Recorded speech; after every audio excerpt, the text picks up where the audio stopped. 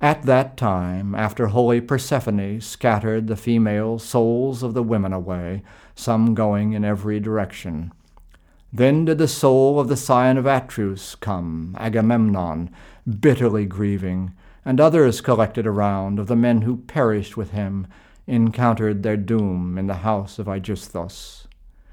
Quickly he recognized me, as soon as he drank of the black blood.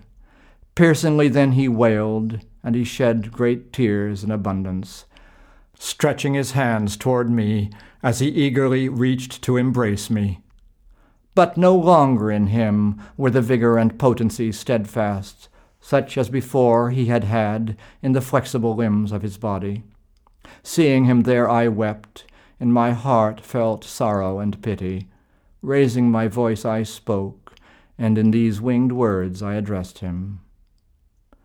Atreus, glorious scion, the leader of men Agamemnon, what doom was it of death long mourned that defeated and killed you? Was it Poseidon who brought you down as you sailed in your galleys, raising against you a terrible blast of the violent storm winds? Or on the dry land were you destroyed by enemy fighters, when from the fields you were driving their cattle and the beautiful sheep flocks, or when over their city you fought them, and over their women? So I spoke, and at once he addressed me, giving an answer. Zeus-sprung son of Laertes, Odysseus of many devices. No, Poseidon did not quell me as I sailed in my galleys, raising against me a terrible blast of the violent storm winds. Nor on the dry land was I destroyed by enemy fighters. But Aegisthus it was who wrought my death and destruction. He and my murderous wife called me to his palace and killed me while I was dining, the way one slaughters an ox at the manger. So I died a most pitiful death, and around me the other comrades were killed one after another, as white-tusked pigs are killed in the house of a wealthy and powerful man for a dinner, either a wedding, a feast, or a sumptuous communal banquet.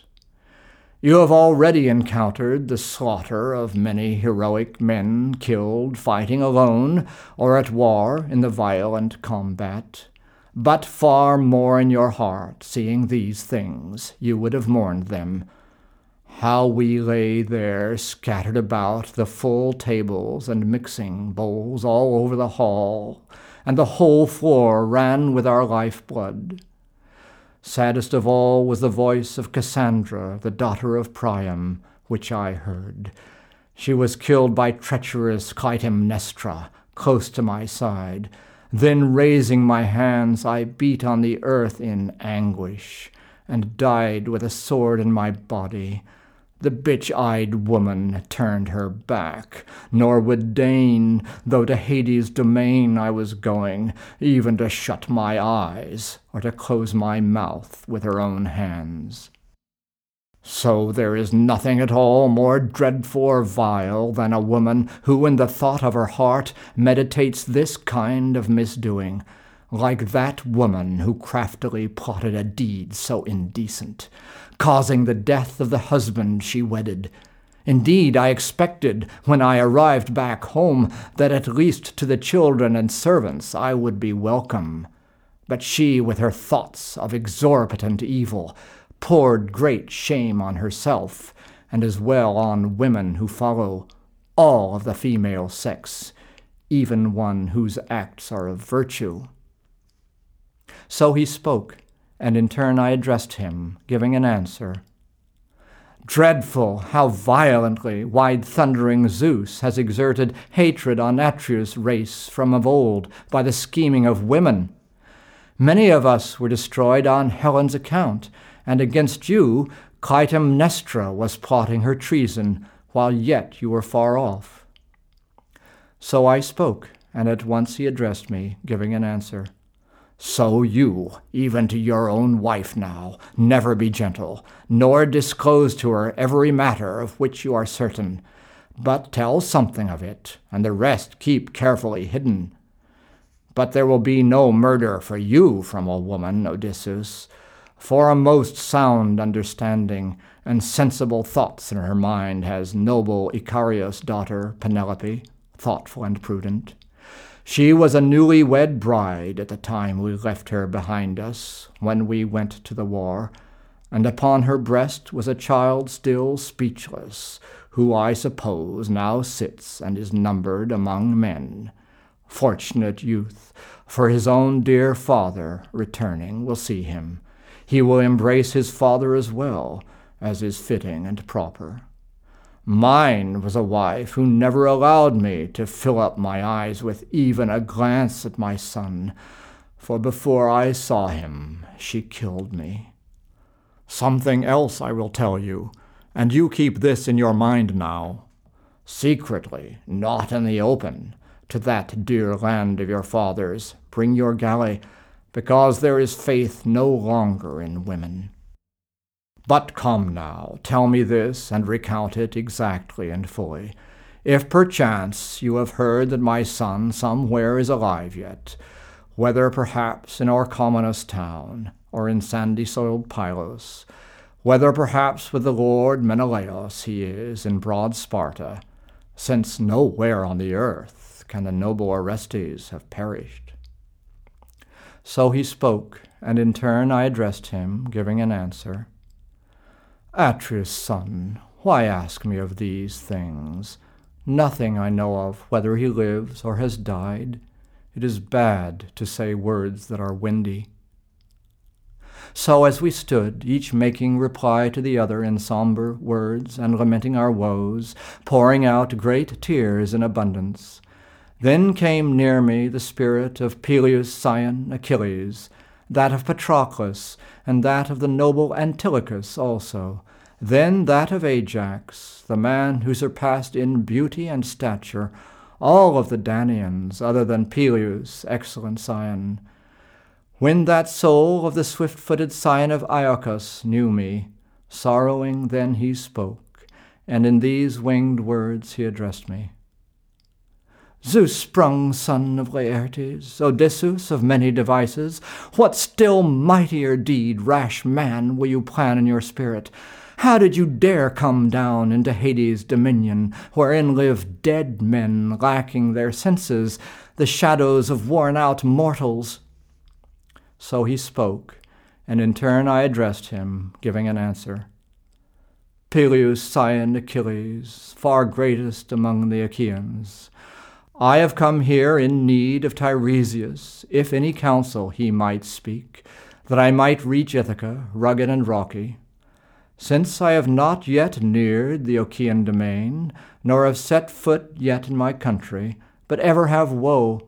But Achilles, there is no man of the past more blessed than you, nor yet of the future, saying that when you were living, we Argives granted you honors equal the gods. Now here with the shades you are mighty in power. So, even though you are dead, be not too troubled, Achilles. So I spoke, and at once he addressed me, giving an answer. Speak to me not about death so soothingly, brilliant Odysseus.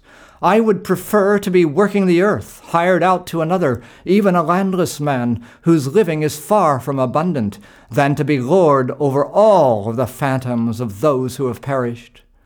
But come now, of that excellent son of mine, tell me the story, whether or not he followed as champion into the battle.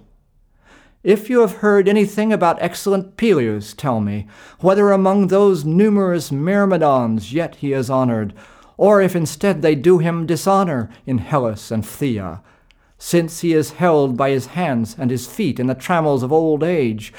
Nor am I there as protector beneath bright Helios' sunbeams, being the man I was when once in the broad Troad I slaughtered the best of the fighters, defending the Argive peoples.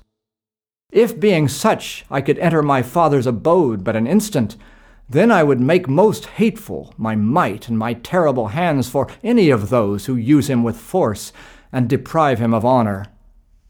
So he spoke, and in turn I addressed him, giving an answer. First, about excellent Peleus I have heard nothing to tell you, but of the other, your child Neoptolemus, dearly beloved, All of the truth I now will relate to you, just as you bid me, since it was I myself who upon my hollow and balanced ship took him out of Scyros to follow the well-grieved Achaeans. Then, when in front of the city of Troy we pondered our counsels, always the first he spoke, and he did not err in advising. Godlike Nestor and I were alone his masters in counsel. But then, when we Achaeans would fight on the plain of the Trojans, never did he stay back in the host of the men, in the melee, but far forward he rushed, in his bravery yielding to no one. Many indeed were the men he killed in the terrible combat. Though of them all I will not now speak to you, nor will I name them, such was the number of troops he slaughtered defending the Argives. Yet what a man was the hero Eurypylus, Telephus' scion, whom he killed with a sword, and around him many Ceteian comrades were killed on account of the gifts once given a woman. He was the handsomest man I have seen after glorious Memnon. But at the time we went in the horse that Epeius had built, we chiefs of the Argives, and I was assigned the command over all things, whether to open the doors of the tight-built ambush or close them. There then all of the others, the Danaan leaders and princes, wiped off tears from their faces. The legs underneath them were trembling, but as I looked with my eyes, I never at all saw him turn pallid and lose his beautiful coloring, nor did he ever wipe off tears from his cheeks. But he often implored me to let him go forth out of the horse, and the hilt of his sword and his spear shaft, heavy with bronze, he handled, envisioning woe for the Trojans. But then, after we ransacked the steep-built city of Priam, taking a share of the loot and a fine prize, onto his ship he went unscathed. He had not been hit by a sharp-pointed brazen spear, nor wounded in hand-to-hand combat, such as in warfare often occurs while Ares is raging in random destruction. So I spoke, and the spirit of Iacchus' swift-footed scion stalked off, moving in long strides over the asphodel meadow, joyful at what I had said, that his son was a glorious hero.